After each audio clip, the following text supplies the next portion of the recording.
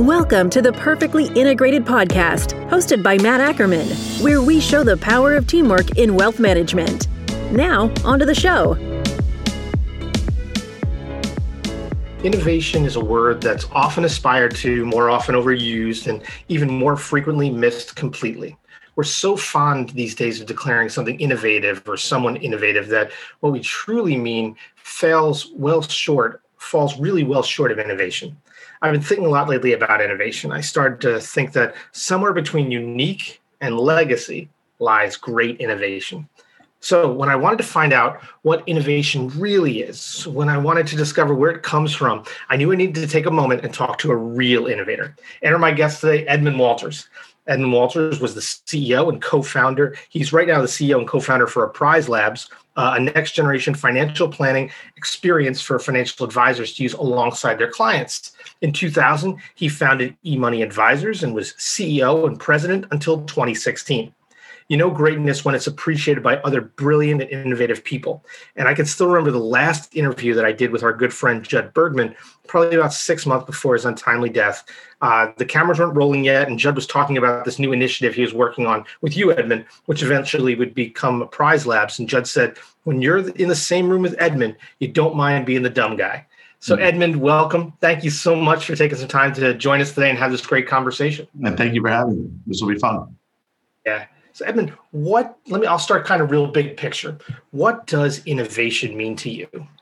I think it's adapting to where the people are. And in fact, you have to get ahead of them a little bit because they're not ready right away. And you've got to sort of take them in baby steps to get there.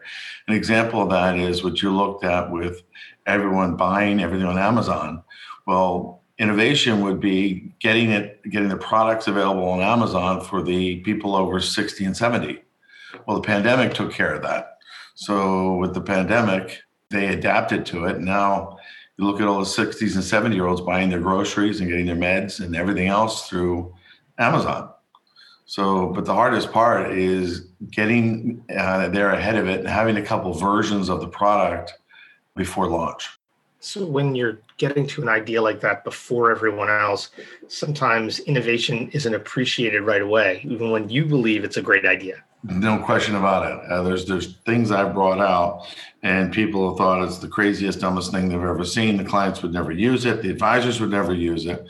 And often they're wrong. Typically, they're home office people. So the field is aware of what the customer's appetite is before the home offices are. And unfortunately, software companies like us, we have to sell to the home office.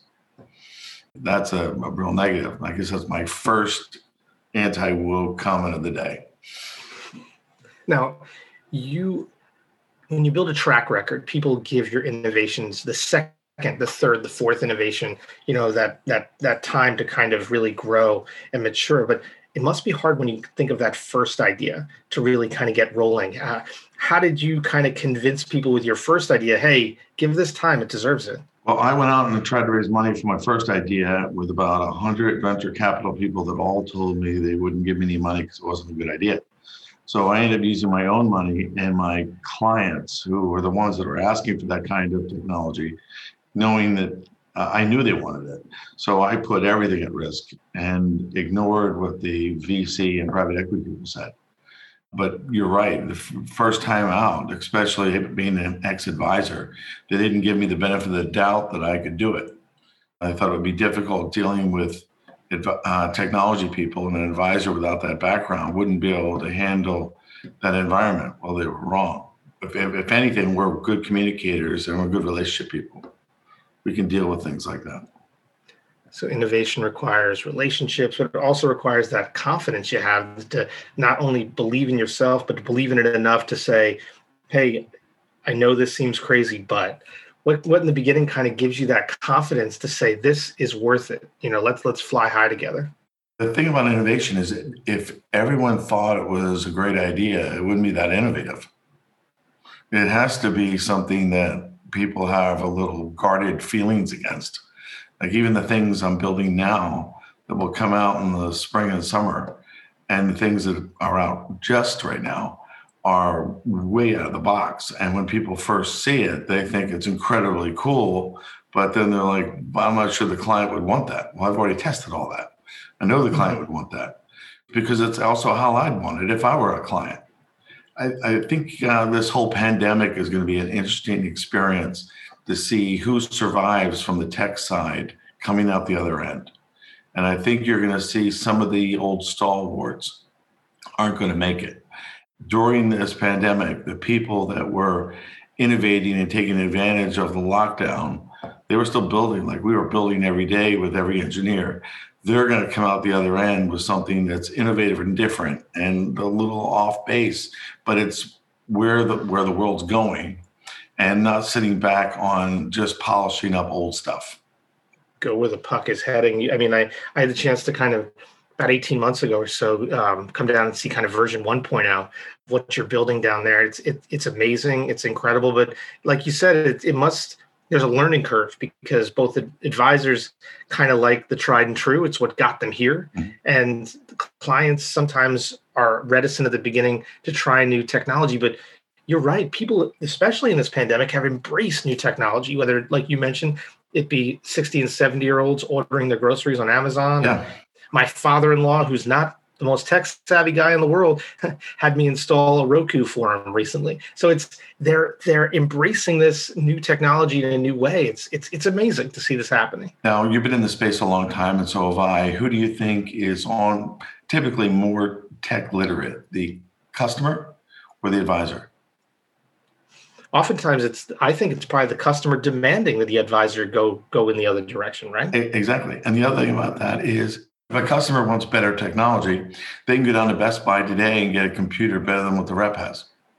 Because the advisor, if you're working at Merrill Lynch, for example, they have 5,000 laptops they have to update. So they don't get new laptops and new software for 3 or 4 years at a time. Whereas a customer can get new technology every 6 months to a year.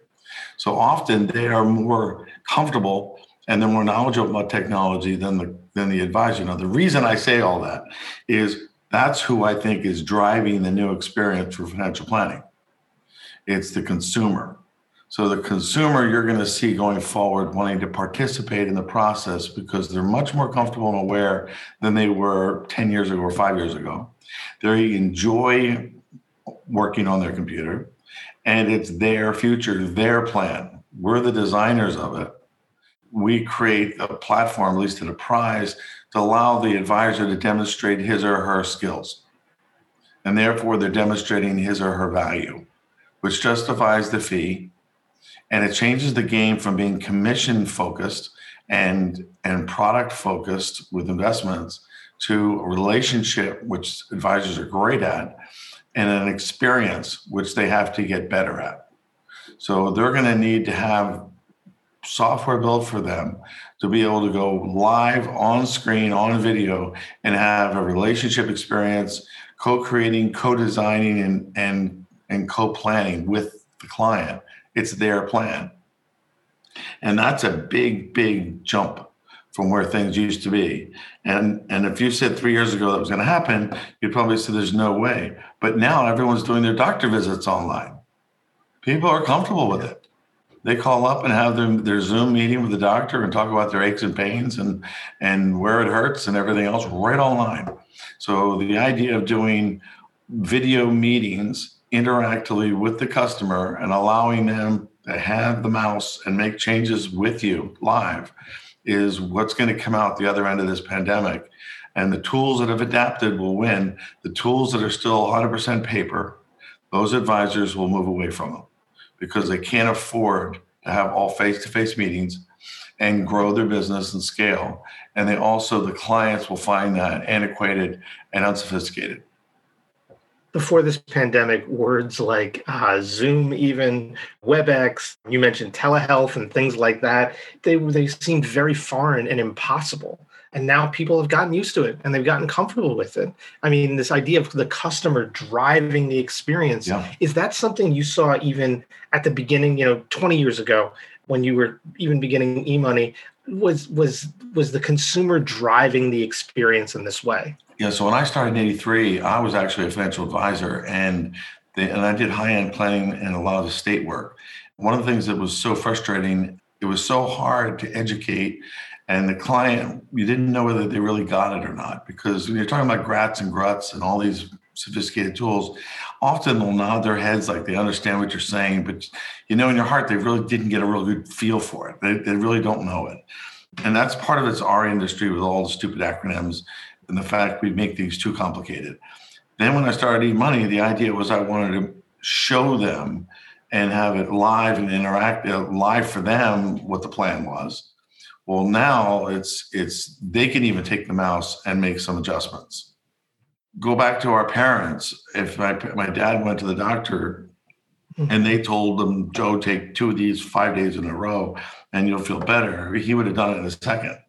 We turn around and say, what are the side effects? Is there a healthier way to do this? How about, can I just change my diet? Or what are the side effects? And then we look it up and research it to see what this pill's all about. Well, that's a whole different way of working with your advisors. That's what's so cool about it. So when people talk about innovation sometimes is nothing more than watching how the relationships between the advisor and the client, and even in other industries, goes, and saying, I want to take my industry there, because my advisors that use my products show their value. I believe in advisors. When you look at TV and everyone's taking shots at the advisors and they're in the back seat of a limo, getting their laundry and everything else, that's so unfair and untrue. I think real good advisors are the most essential in the whole economy to help people achieve their retirement. That being the case, I wanted to create tools that are interactive, and my advisors who use my tools are demonstrating live in front of the client and sharing stories and showing the tools that are customized plans for that family. I encourage them to have the spouse there, and I encourage them to have the children there, because it's the family's future.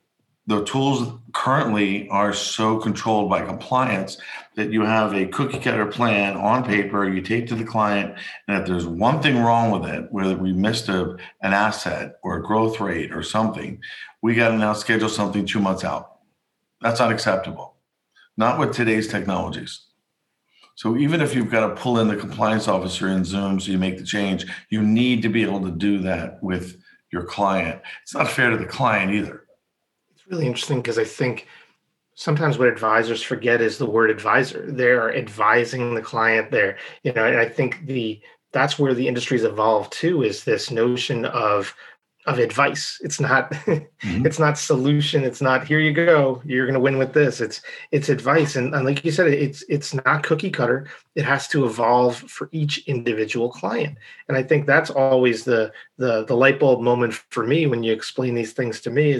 It's that, this has to be something that's supple. It has to be something that can change with what they may need. It's just amazing to me how your mind works to think of these things. But you're saying it begins by listening to what people need and then innovating from there, but also probably surrounding yourself with amazing engineers that can take an idea and innovation and really make it sing. Right. And here's the other thing I do that's different is I have my engineers talk directly to the advisors. And I stay on the phone and keep my mouth shut. So, for example, last week I did a presentation with 2 advisors at MassMutual, real high-end reps that I trusted it enormously. And I'm doing a business succession planning tool now. And I wanted to do the demo for them, but I had my advisors on the call, my developers, so that when they then come back and give me the criticism about the tool and things they'd like to change, they're talking directly to the developers. And they're doing so in a fashion of how that experience in the foxhole would be with the client. Not things like, I don't like that color or that font size. It's, I get into the situation with the client, and at this stage, I need to be able to do this. And that's what they get from one-on-one with their developers on a direct link.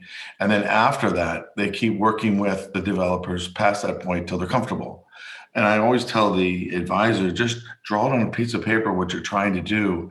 Don't make it any harder than that, and then stick to the story, because planning is about story. It's about taking the client through stages of the story.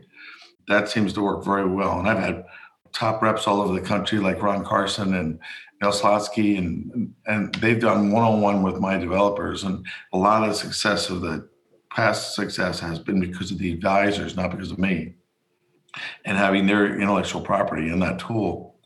The other thing I've been doing lately is trying to get the advisors, because the average age is 58 years old for an advisor, but the average age of the client you want to call on is 58. You get to see their plan, obviously.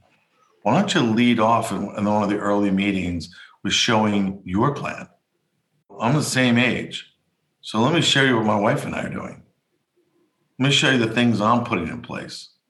If you like the way I plan for myself and the creativity I use and the techniques I use, I can do it for you too. I'm trying to get inside and understand how your mind works. And it sounds like a lot of it's about problem solving. It's about, and then coming up with an innovative solution to that problem. Yeah. So if the client looks at you and says, what makes this guy so good? Or what is it about him that tells me I should work with him? Well, I'll show you my portfolio. I'll show you my estate plan. I'll show you how I save and how I make decisions. And I'm your coach. So if I can't do it for myself, I shouldn't be doing it for you, right? But I'm the same age too. I have the same kids married and in-law issues, and I got the same stuff. I'm going through the same thing, right? So be empathetic and share that. I think that would make the client very comfortable. I shouldn't be putting them in things I'm not willing to go into, and I shouldn't be trying techniques that I'm not comfortable with. When you kind of come up with new ideas, what's your routine like in a day? Or is it problem solving on the spot? Do ideas come to you at random hours of the day? Like, I keep a notebook next to my bed, and I keep a notebook next to where I sit at night and read. I'm constantly making notes and thoughts and ideas and coming up with things I think would be really interesting or good for the space. And then I probably have 10 to 15 high-end advisors that I have enormous respect for. I would call them up and run it by them, as well as high net worth individuals that I just know from golf or anywhere else, where I'll ask them to have a coffee with me and ask them what they think. So the latest tool I came up with was because after I left, when Fidelity came in, I spent time with very high net worth people that I sought out. And I asked them about their advisor experience and what tools they use and what firms they're with and what they like and don't like about that experience and how do their wives feel about it and do their kids know about the plans. And as a result of just researching for maybe 6 months to 9 months and finding out what they were really desiring that they weren't getting, that gave me the idea of what to create. And then I went to advisors and said, if I create this, are you going to be comfortable presenting this with your client?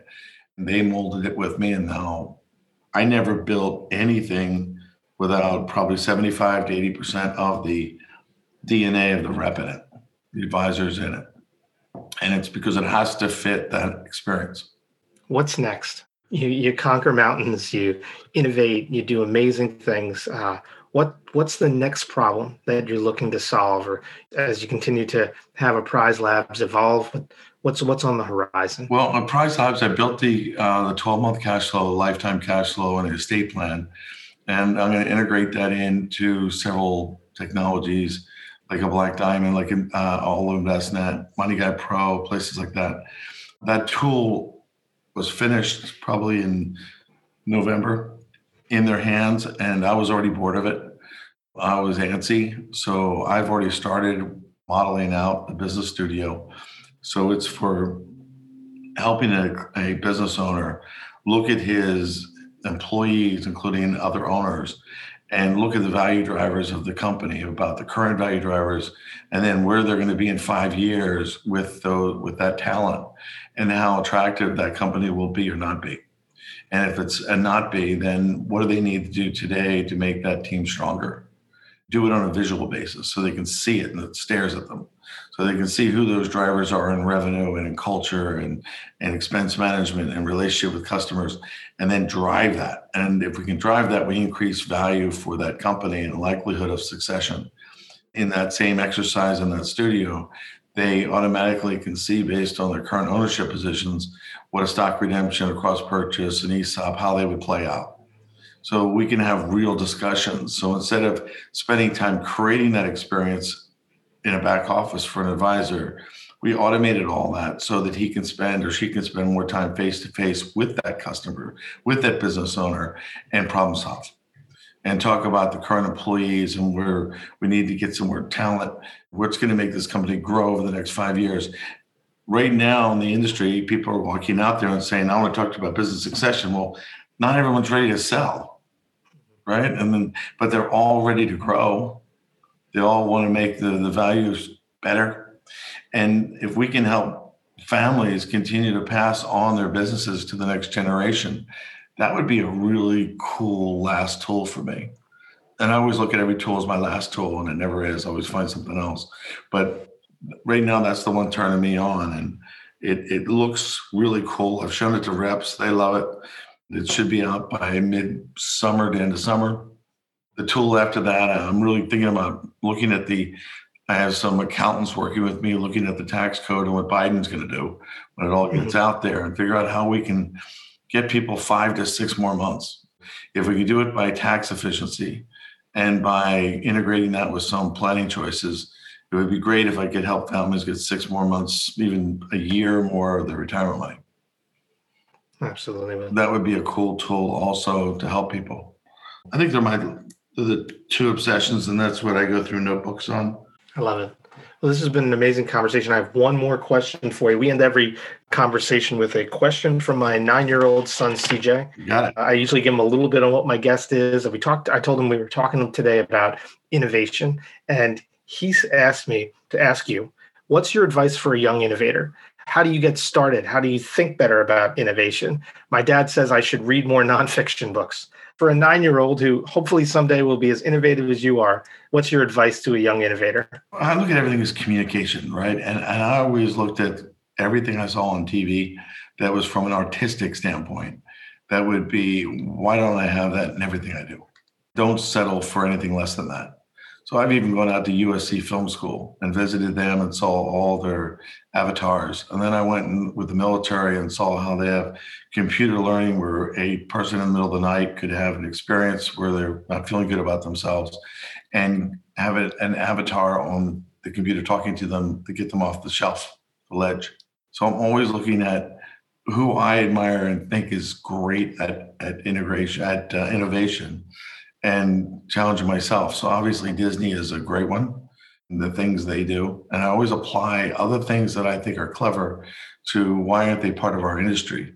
That's why when I used to see the pharmaceutical commercials about a drug, that's when I created all our videos with Tom Selleck and Ian McShane and all these great actors, because I thought we should have the communication tool like that, like the pharmaceutical business does. Prior to that, no one did that in our space. I would tell them to constantly keep your eyes open and be aware of other things you admire as far as creativity, and then apply it to whatever the industry or whatever the topic you think is cool. But believe it or not, it's really the Disneys and the things coming out of California that are so brilliant. I actually paid to have some of the guys from Microsoft critique every release I had at eMoney, and they were brutal.